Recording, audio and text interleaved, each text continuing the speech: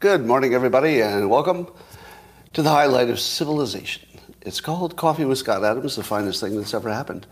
And today we have intrigue and fake news and all kinds of good stories. It's going to be a good one. And if you'd like to enjoy this with the maximum amount of oxytocin and all those good chemicals. All you need is a cupper mug or a glass of tankard, chalice of stein, a canteen, jug or flask, a vessel of any kind. Fill it with your favorite liquid. I like coffee. And join me now for the unparalleled pleasure, the dopamine hit of the day, the thing that makes everything better. It's called the simultaneous sip, and it happens now. Go. Yeah, that was good. That was good. Dopamine. I feel the rush.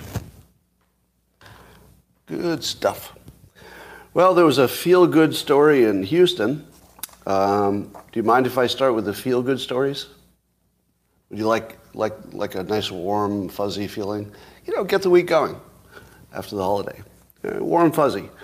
So there was a local taqueria in Houston where a 30-year-old gentleman robbed all the patrons. So he took out a gun and pointed at all the patrons and made them hand over their wallets and stuff. Did I mention this was Houston? Yeah. There was somebody who decided that brandishing a gun in a public area in Houston would turn out okay. So there was a patron who was armed. Did I mention it was Houston? There was a patron who was armed who shot the intruder, which apparently is legal. It's totally legal because the guy was brandishing a gun. I like saying brandishing. He was brandishing all over. Oh, man, he was brandishing. He was brandishing like crazy, and so the guy shot him. But the other part of the story is that he shot him like 9 times, including when he was down. And then he dumped his beverage on him before he left, and then he just left. Now, there's some suggestion that he actually was guilty of a crime, because the thinking is that once he had neutralized the attacker, there was no reason to do any additional shooting. I would like to present his defense for him, if I may. Here now, the defense for the person who shot 9 times and dumped his beverage on him. Number one, I'm not a doctor. I don't know if somebody can get up from a particular kind of injury. Do you? So put me on the witness stand. All right. After you shot him once and he went down, and the danger was neutralized, why did you keep shooting? To which I say, well, I'm not a doctor. I don't know what kind of injury somebody can take and not be able to fight back.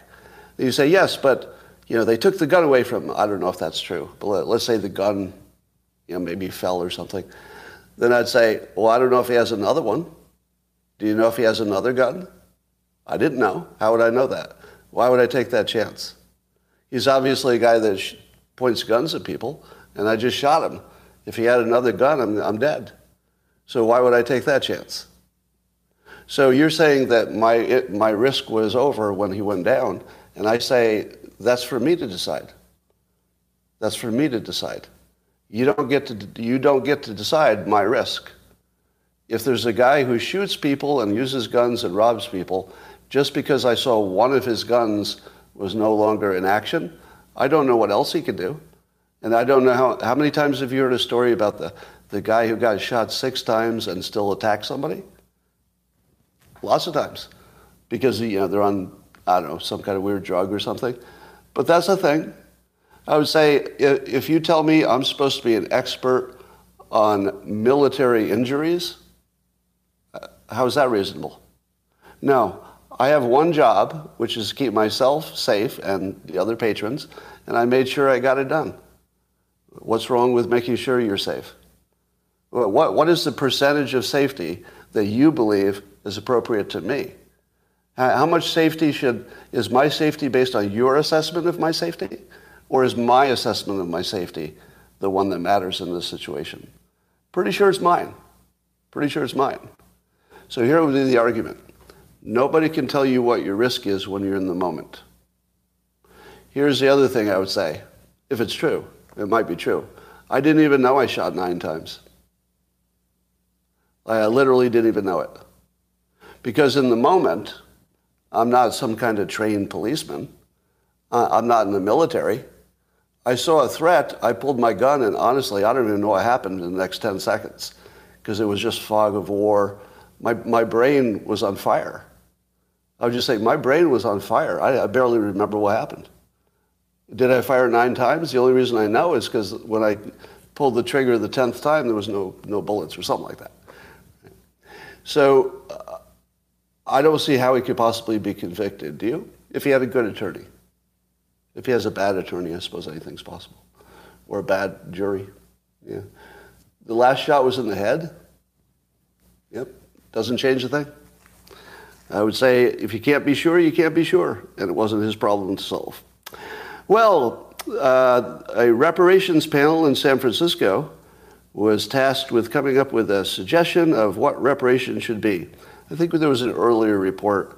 They came up with some number like $200,000 per black person or something in California. But this group came up with a different number, $5 million per black person. That's a recommendation, $5 million per black person. Now, the total budget of the city of San Francisco is $14 billion a year, and the recommendation is to spend $50 billion on reparations to each San Francisco black person who has been black for at least 10 years. You have to be black for at least 10 years. People who have only been black for, like, say, 3 to 5 years, nothing. So I've only been black for, I don't know, maybe 8 years. So I get nothing. I've only been black for like 8 years. So, but this is why, I've been teaching you. This is why you start early. Because they put that 10-year thing. I'm only about 2 years away from qualifying. $5 million, free money, right? So I've been planning way ahead. So 2 years from now, if this comes up, I'm going to say, I got my 10 years in. But I guess you have to prove it with government documents. That'd be a little harder. The committee also proposed wiping out all debts associated with educational, personal credit cards, payday loans for black households. Yeah, so the 50-member panel was established by the San Francisco supervisors. So let me give you a suggestion for how to make bad ideas go away.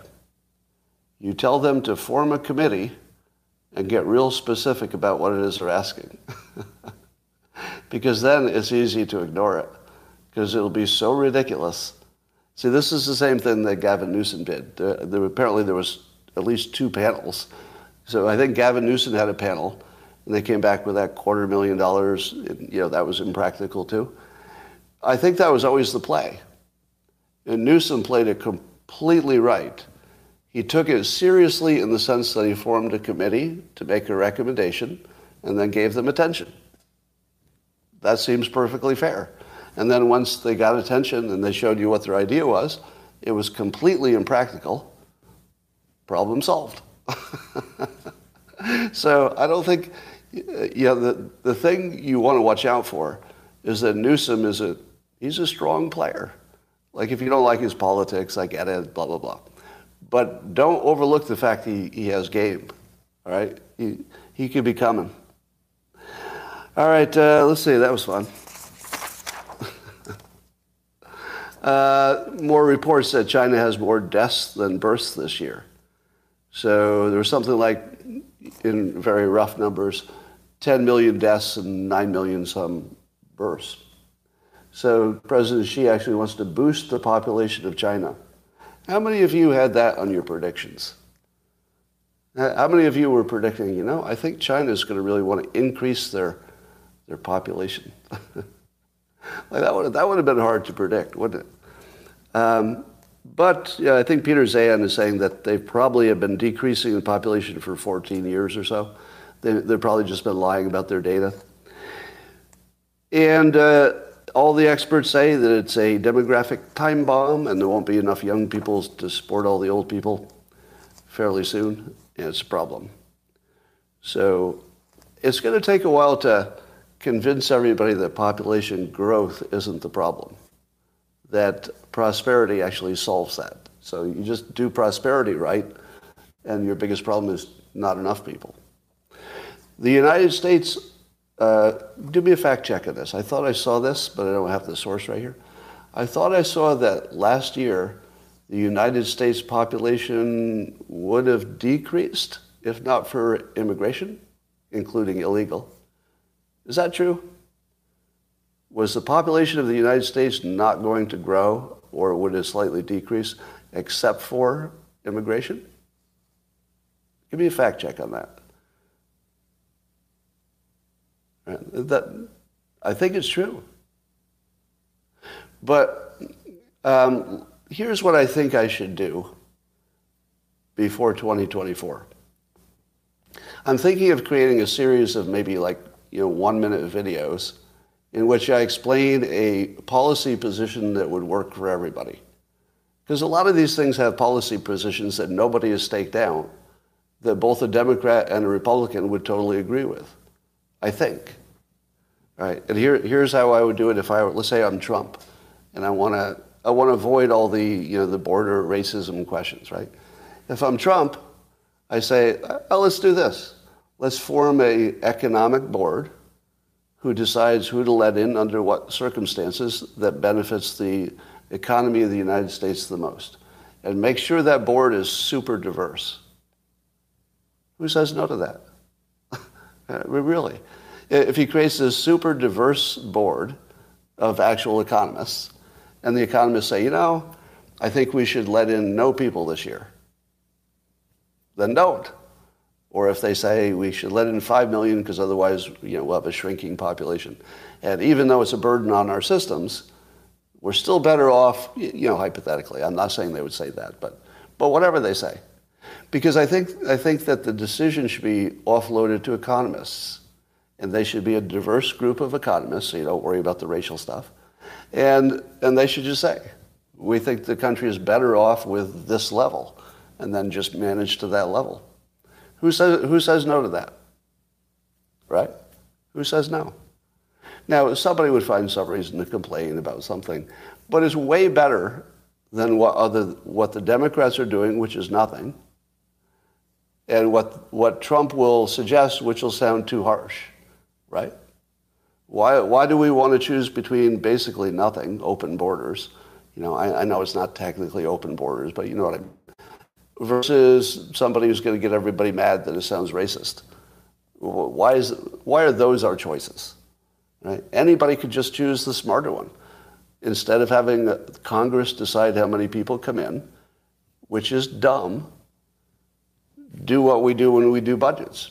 You have the OMB sort of somewhat objectively scores your budgets and says, is this good or bad? Just do that. How many people argue with the OMB lately? I mean, it happens, but I feel like that's become a least credible feelings system led by, Gates? I don't know what his views are on immigration exactly. All right, well, that's my suggestion. See more talk about the Biden residents not having guest logs. And I saw Tom Fitton say that if the Secret Service is doing its job, there has to be visitor logs. To which I asked the question, is that true? Is it true that the Secret Service has a log of everybody who comes in? Because didn't we learn that the White House did not keep a guest log during the Trump administration? They had one and then they got rid of it. How could it be true that they got rid of the White House log?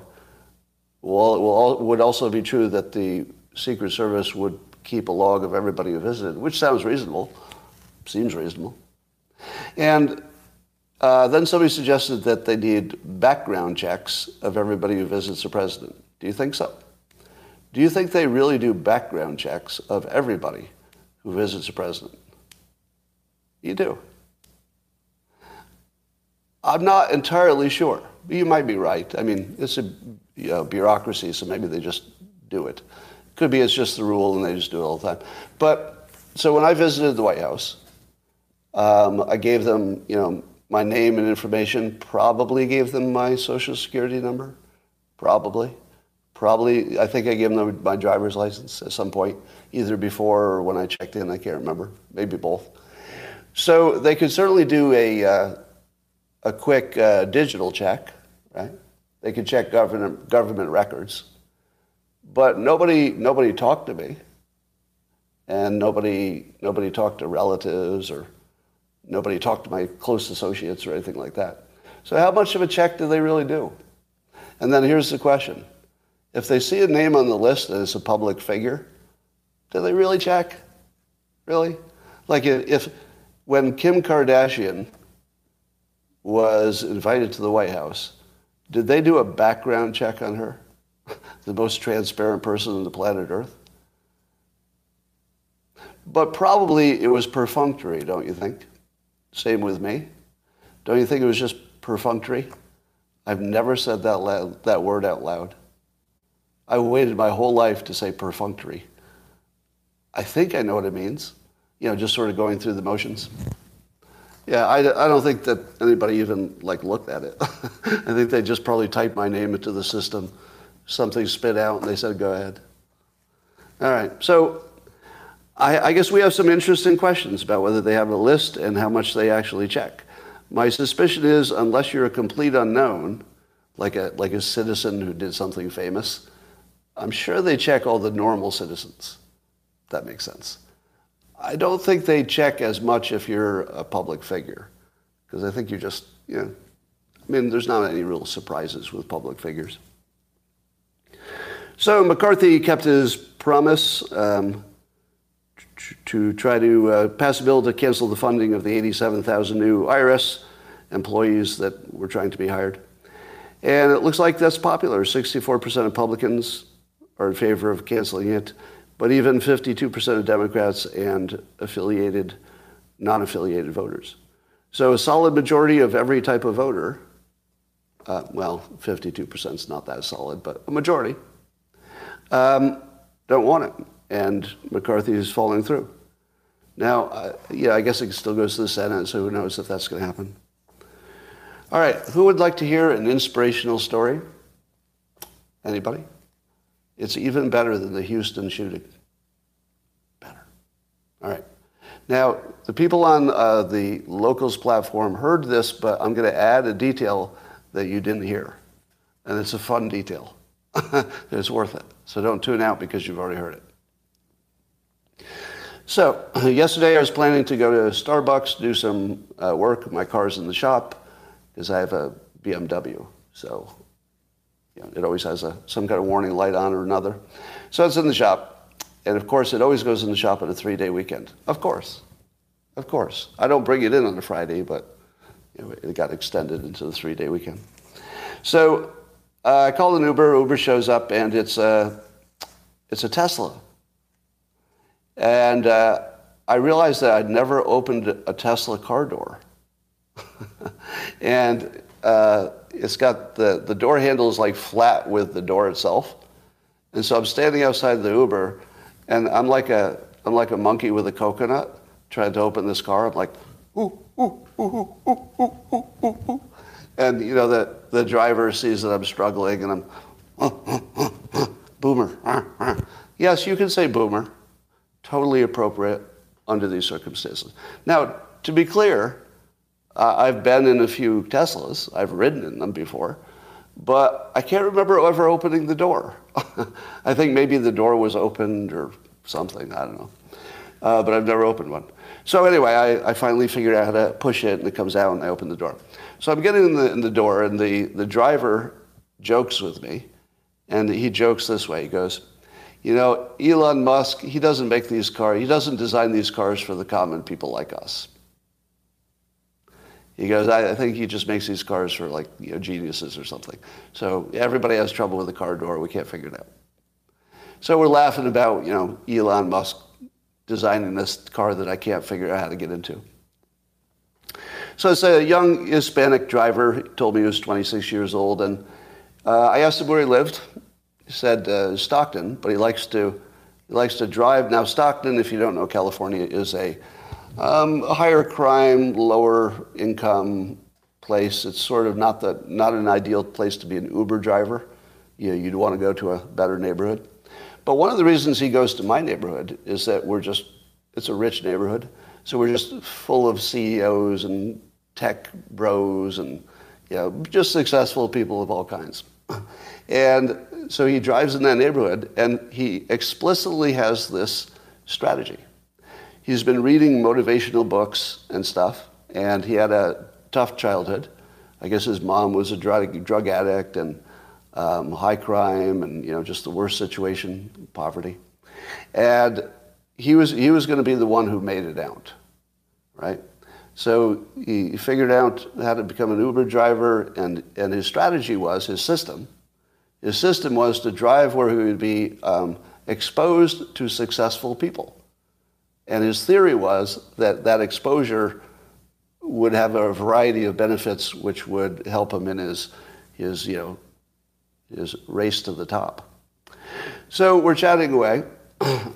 Now, just hold this in your mind. Here's somebody whose strategy was to try to meet the right people who could help him. And of all the people in the whole world, 8 billion people in the world, there wasn't anybody better for him to be in that car than me. Now, I know what you're going to say. Oh my God, the ego on this man. No, I'm just saying that it's exactly my job. My precise, exact job is giving career and success advice to exactly people like him. My book, How to Fail, is probably the most influential book in that genre at the moment. 8 billion people on Earth. And I got in his car, right? Now, everybody who's saying braggart and ego, I do this intentionally to find out who are the weak people to get rid of. Because you can't even handle the conversation. Right? But there's no way to tell the story without saying the truth is there's probably nobody better on the planet than me at this very narrow thing, right? There's lots of things I'm bad at that you're better than I am. I'm not saying I'm better than you. I'm saying this very narrow thing is what I do. Like it was like somebody asked, I'm not going to make that comparison. That'll get me in trouble. So I tell this story on Twitter. I tell this story about the young man whose system was to meet people, and that he was lucky enough to meet me. And I left off cryptically, and this is true, as I was leaving the car at Starbucks, I said, you don't know it yet, but this is the luckiest day of your life. Now, by then, I'd already told him what my book was and who I was, and we talked a little bit about the whole genre of self-help, et cetera, so he knew where I fit into the ecosystem. But the story's not over. I tweet about this, and I tell the story about how this young man came from bad circumstances and was using his system to meet people, and it worked, that he met me. Elon Musk sees my tweet and responds to his strategy of meeting, being where the successful people are. And Elon Musk tweets in reply, he's right. Just hold this in your head for a moment. This is the model of the world that I have, that some people are players and some people are NPCs.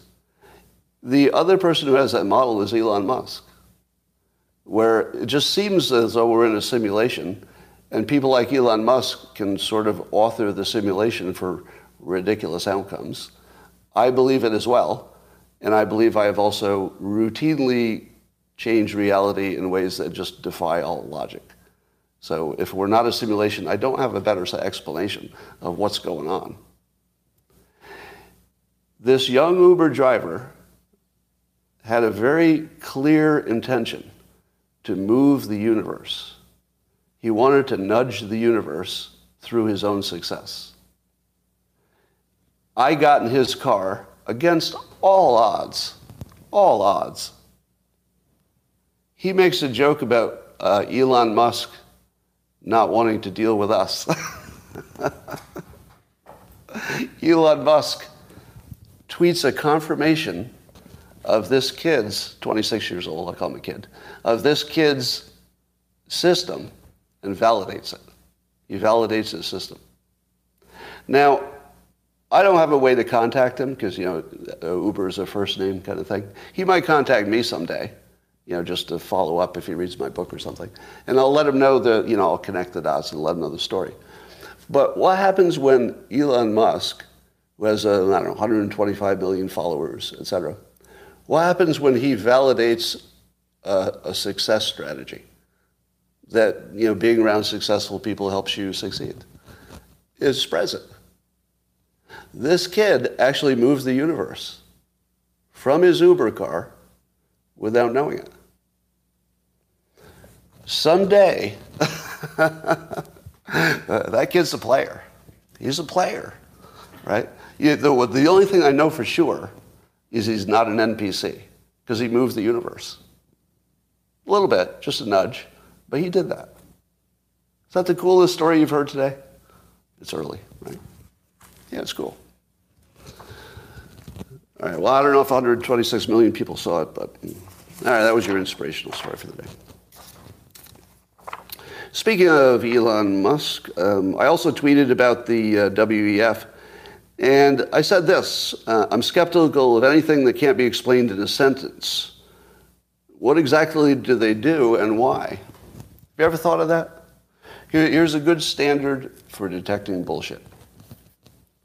If somebody can't explain their situation or what they're offering or their product in one sentence, it's a scam. Now, the first time you hear that, you can say, that can't be true. There must be plenty of legitimate things that are a little hard to explain. Nope. No, there are not. There are no legitimate things that are hard to explain. Nope. You'll never find one. The only things that are hard to explain are sketchy things. Sketchy things are hard to explain because you don't want to say the truth. So ask anybody who is pro-World Economic Forum, what do they do and why? And then watch what happens. It's going to be word salad. Well, we like to bring together the future leaders to coordinate and the communication of the synergies, because then the world can be moving in a way that's compatible with the future of both the technology and freedom and equality, and we'll also have the no racism and save the world because of climate change and all good things and leaders in your community. Right? Now, I'm totally serious.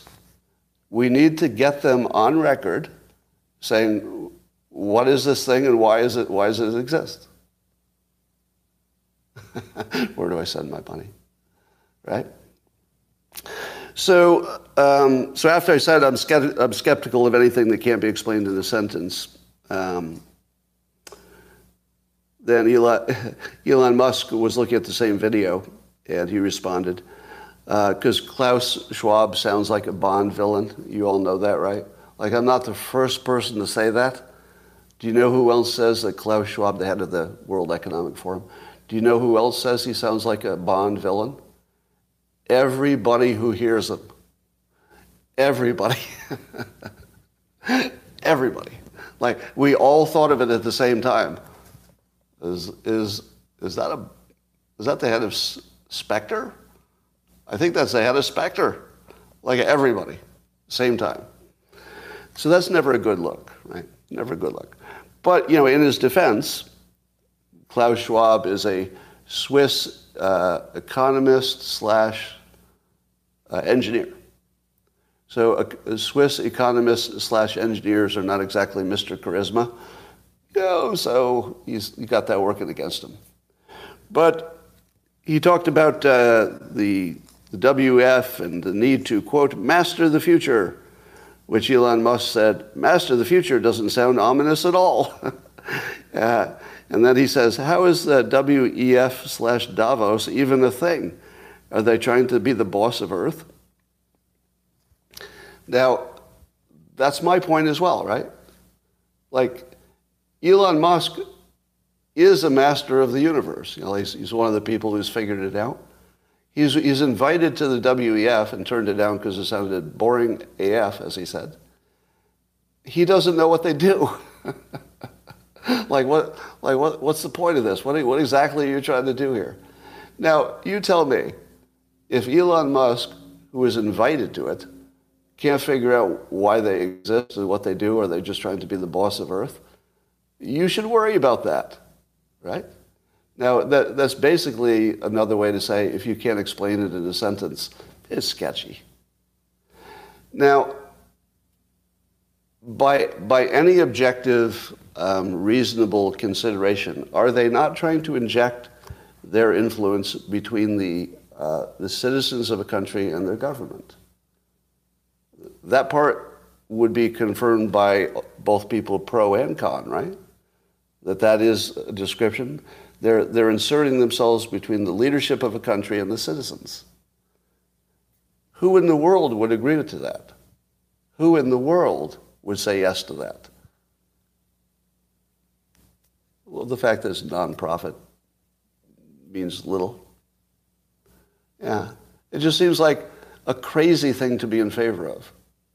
So I asked if there's any kind of a master list on Twitter. I asked of people, at least Americans, who are attending, so we can know who all the dumb people are. Doesn't that feel useful? Wouldn't you have to have a master list of who is gullible enough to go to this thing? Well, turns out there are quite a few of American politicians, both Republican and Democrat. So it's totally bipartisan, it looks like. Yeah. 4 Republican governors. Kirsten Sinema. Somebody said Joe Manchin. I didn't see his name on the list, but I don't know if that's true. Yeah, Christopher Wray, our FBI director, is at the WEF. Seriously? Our FBI director is attending the organization that wants to get between our government and the people? What could be worse than that? He should be fired for that. I think he should be fired for that. Actually fired for that. Is that wrong? I think attending that is such a bad look for the FBI, such a bad look, that's disqualifying. I mean, that would be similar to just taking his dick out and pissing on Congress, to me. I mean, maybe it's not technically illegal, but I think you should get fired for it.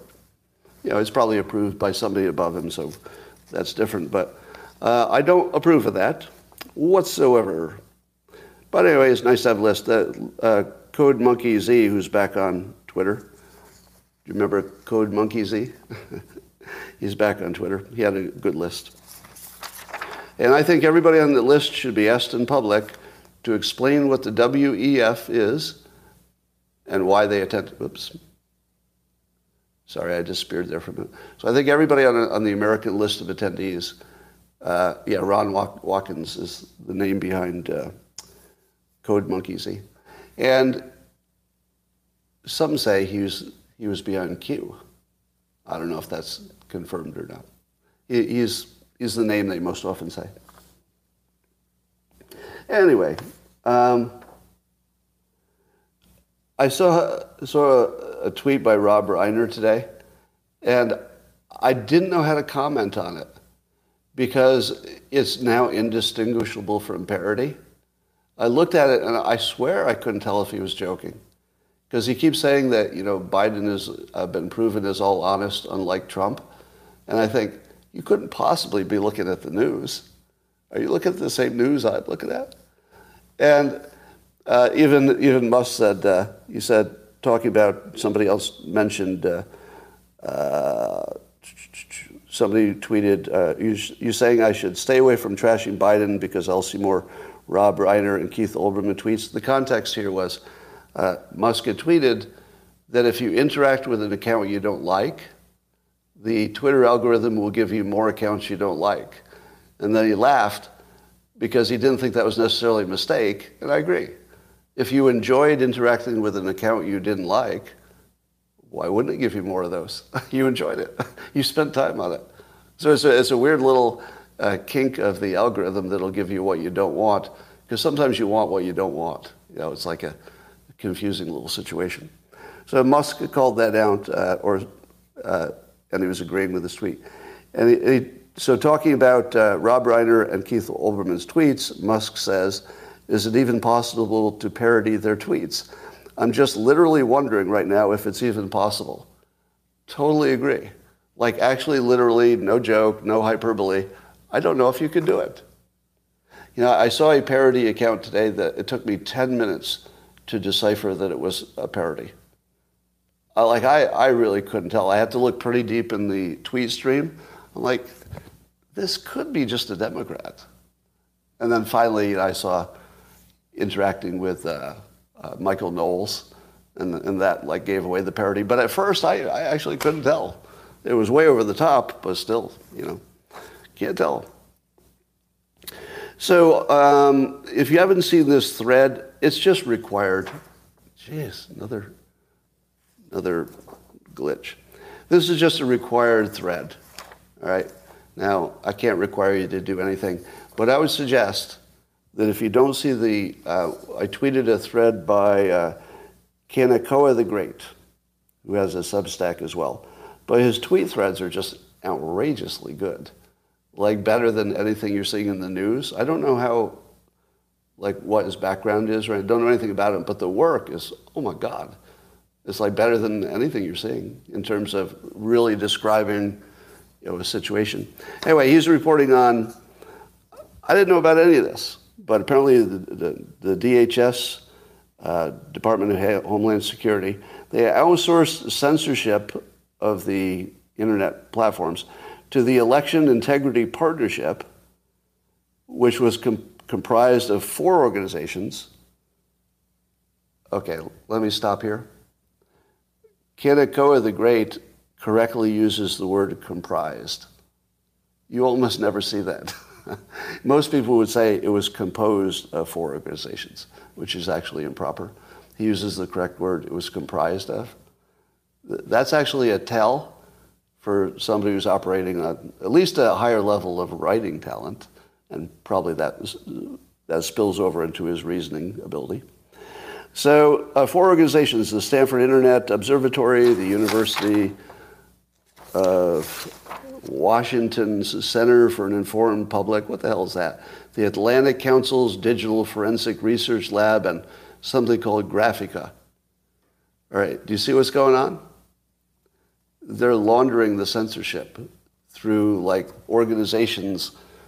So it's going to look legitimate because they can say these organizations, but it'll also be so complicated that it's hard to figure out what's going on. All right, it's sort of a perfect cover, the complexity. And they said that the EIP claimed every, quote, repeat spreader of election misinformation was on the right. What? Every one of the repeat spreaders of information, according to the censors, they were all on the right. Every one of them. Huh. There are very few things that are that completely binary. And this isn't one of them. You know, obviously, there were plenty of tweets of Hillary Clinton and Democrats and, you know, Stacey Abrams questioning elections. But all of the repeat offenders, all of them were on the right. Now, here's my question. Is that telling you that they were simply political? That they knew what they were doing, they knew they were just being political, and that's all it was? Because otherwise, how do you explain 100% of all the bad guys being on one side according to them? Well, I'm going to propose that there's at least one other possibility. There is one other possibility, that they believed it. That they believed it. Because the left actually believes everything the left says is actually true. They actually believe it. So when they look at it, they say, well, it looks like 100% of the lies are on this side. That isn't necessarily purely political. It might actually be that they believe it. And by the way, that wouldn't even be unusual. That would require no leap of logic, no believing in something non-scientific. It would be the way normal people act. Right? You don't think you could get a bunch of Republicans in a room to say that the only people lying are the Democrats? Of course you could. Would they be acting only politically? Nope. No, they would actually believe it. Right. If you put a bunch of Republicans in a room, they would say a whole bunch of conspiracy theories that they believe are just facts. And they would say those other guys are just spewing garbage. The truth is both sides have a healthy dose of conspiracy theories and bullshit. But if only one side is doing the fact-checking, you've got a real big problem. And that's what Kanekoa the Great is calling out in great detail. So he's got all the receipts, and he shows it in a way that I just recommend that you look at the details. But the big picture is that our government was definitely involved in censorship in a big way, in an important way that probably influenced elections. Probably. And that they use these cutouts, if you want, it's probably the wrong term, but they use these organizations that are not terribly credible, to me anyway, to make this happen and make it confusing and give us some laundered legitimacy.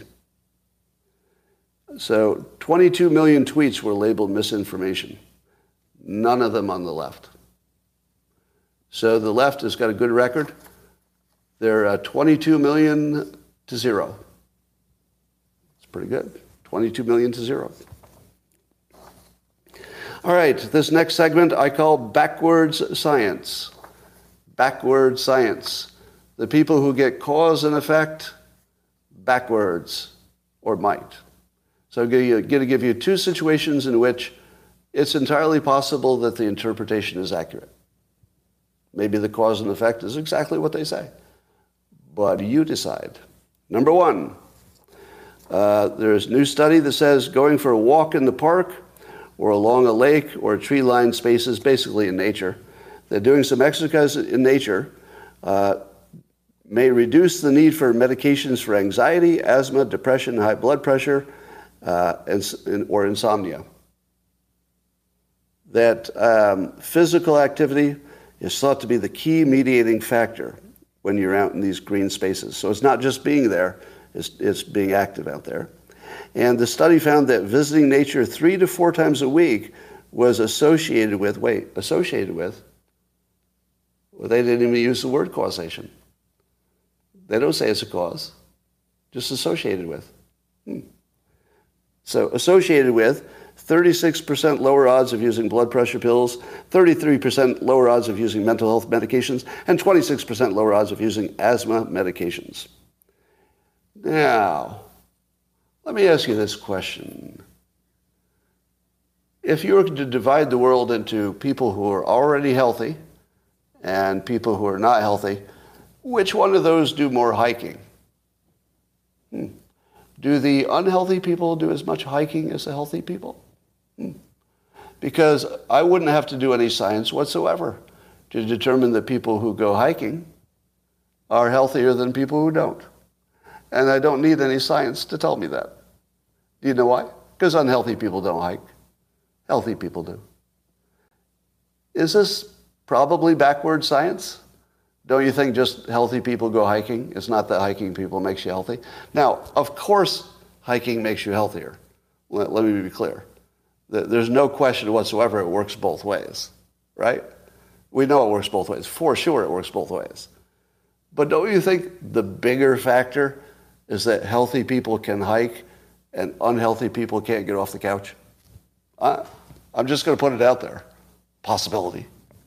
Let's do another one. There is a report out of Australia, and you're not going to believe this, but people who are healthy don't go to the doctors and die nearly as often as people who are super unhealthy. Did you know that? Yeah. Well, that's what the Australians figured out, that healthy people live longer than unhealthy people. Now, they didn't say it that way. They said it a little differently. What they said was that the people who had the most vaccinations and boosters were the only ones dying. Literally the only ones. It was like a subset of 1,000 some people. So it wasn't the biggest study in the world. So I think you'd need confirmation. But they found that zero, in the period that they looked at this recently, zero unvaccinated people died in the hospital from COVID. Zero. Not a single unvaccinated person. Who do you think got vaccinated the most? Was it the people with no comorbidities who looked perfectly healthy and said to themselves, I'm perfectly healthy, and we're already in the age of Omicron, and if I haven't got vaccinated by now, it would be maybe unwise to do so, because Omicron's not going to hurt me, I just ran a marathon? Or are you more likely to get vaccinated if you're 400 pounds and you have diabetes? I don't know. I think you're more likely to get vaccinated if you're unhealthy. So to me, all it proved is that unhealthy people die and healthy people do not. The other possibility is that the jabs are killing people. Which one is it? Would you agree that they're both possible? Are they both possible? That the only explanation is the jabs are killing you? Or maybe the most explanation is that healthy people didn't get vaccinated? Probably both. Probably both. Do you know why I say probably both? Because we know vaccinations are dangerous to some people. So if you got 1,000 people, well, probably maybe one of them, I don't know. Not probably, because I don't think 1 in 1,000 are being killed by a vaccination, right? It's not 1 in 1,000, that'd be too much.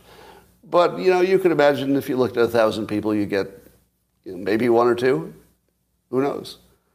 And I could also imagine if it's, I'm reasonably healthy, but I didn't tolerate the first 2 shots at all. Like, they kicked my ass.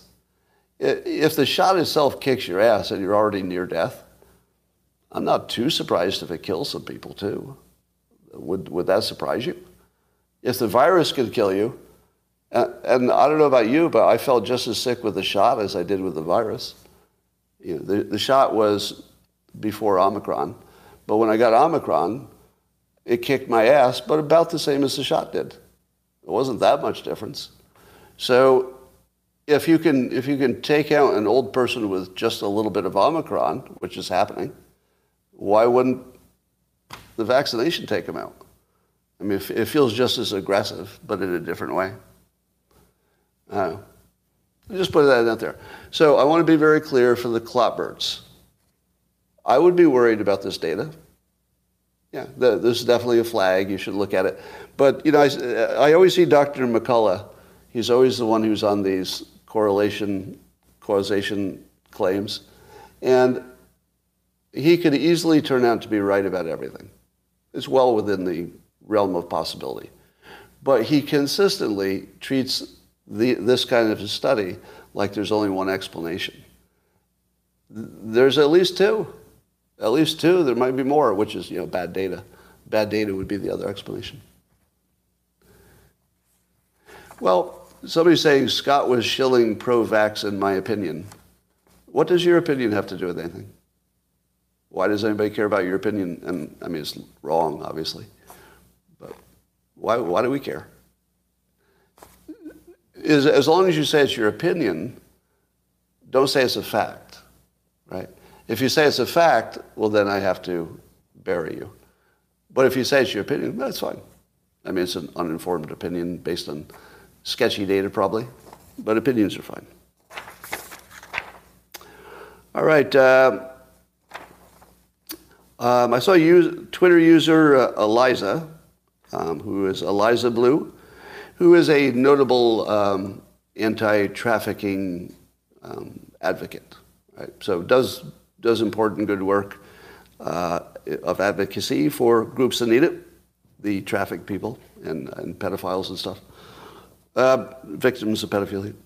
So very credible person, doing good work. But she asked this question. She said, honest question, what happened where men are buying into these alpha male scams? Now, she didn't say Andrew Tate, but I feel like she might have been at least thinking of him a little bit. Yeah. So, honest question, what happened where men are buying into these alpha male scams? And then she said, what can I do as a woman to let men know that it's not the move? At least not for me. It's not attractive energy in the slightest. And people had a lot of replies, but I noted this one from Jason Andrews, who is a hypnotist, by the way. And Persuasion Rising is his account, if you like to follow hypnotists. And he responded, this is pretty savage. Now, I don't endorse this opinion. I'll tell you my opinion in a moment. But it was so savage, I just had to read it. He goes, so first of all, she said, honest question, blah, blah, blah. And he says, no honest person could have lived through the last 20 to 30 years and not be aware of why men do this. Men, true or false? You couldn't possibly have lived through the last 20 to 30 years and be confused at all about why this is happening. Then he goes on, because he's not done. He goes, but you have no standing to tell men if that is or isn't the right move because you are not one of them. Ouch. Ouch. Yeah, I will endorse that opinion. Yes, I endorse that opinion. Now, but to be clear, let me defend her as well. She didn't say what you should do. She was more about what her preferences would be. So she was saying, if you act like this, I don't personally like it. But if you act like this other thing, I would personally like it. So I'm going to give her a break. Yeah, I'm going to defend her a little bit. It was more about there are people who have personal preferences, and maybe that's not their personal preference. So that's fair. But I'm also going to disagree with Jason when he says no honest person could have lived through the last 20 to 30 years and not be aware of it. You don't think men have just as big blind spots about women? All I see is a giant blind spot. I don't really see dishonesty. All right, but it was a funny comment, so it's a good Twitter exchange. But I'm going to defend her a little bit. I feel like the explanation is far more likely to be that men and women have enormous blind spots about the other, and there's almost no way to fix it. There's just too many of us who are too confused. So I definitely agree with Jason about maybe men could explain this to you and it wouldn't be that complicated. But I don't think this exchange should have turned as savage as it did, because she was really just asking a question. And I do appreciate her. I appreciate the work she does, and so I don't want to sound like I'm dumping on her. But as a representative of men versus women and what blind spots they have, I think this is just a perfect exchange. All right, I would like to add one thing to the analysis of Ukraine versus Russia. I'm sure somebody has already said this, probably lots of people, but I haven't seen it, so I'll say it. When the predictors are telling us how Russia and Ukraine are going to turn out, what I hear the most is you don't understand that Russia can be patient, and they have more resources, and they can just grind on Ukraine until they get what they want, or there's nothing left. So Russia almost can't lose, because they'll just grind away and they don't have to worry about public opinion, and they'll just keep doing it. But Ukraine might run out of people, and maybe the West will get tired of supporting them. So if you were a smart bettor, say some people, you would bet on the one with the most resources and staying power. I submit that that's the wrong analysis, because I think the critical thing will be collapse points. In other words, both Ukraine and Russia might be, we don't know, they might both be close to collapse, meaning a system collapse, a cascade of things that makes the whole system collapse. Imagine, for example, it's easier to imagine on the Russian side, but on the Russian side, imagine if there's just too many qualified people who get killed to handle logistics, like getting the food and the ammunition. Let's just say that's the only thing that goes wrong. That the Russian army is so degraded in talent that they have nothing but literally drunks to deliver the food and ammunition, and it just stops getting there. That's a system collapse. They still have plenty of food, and they still have plenty of guns and weapons, but the system collapsed because there was just one weak point. You only need one weak point, and the whole thing collapses, right? So I think both should be looked at as system collapse problems, and a little less, no, that's not mind reading. Where is there mind reading in this? There's no mind reading in this. This is literally describing a system. It's not even people. No people have been discussed yet.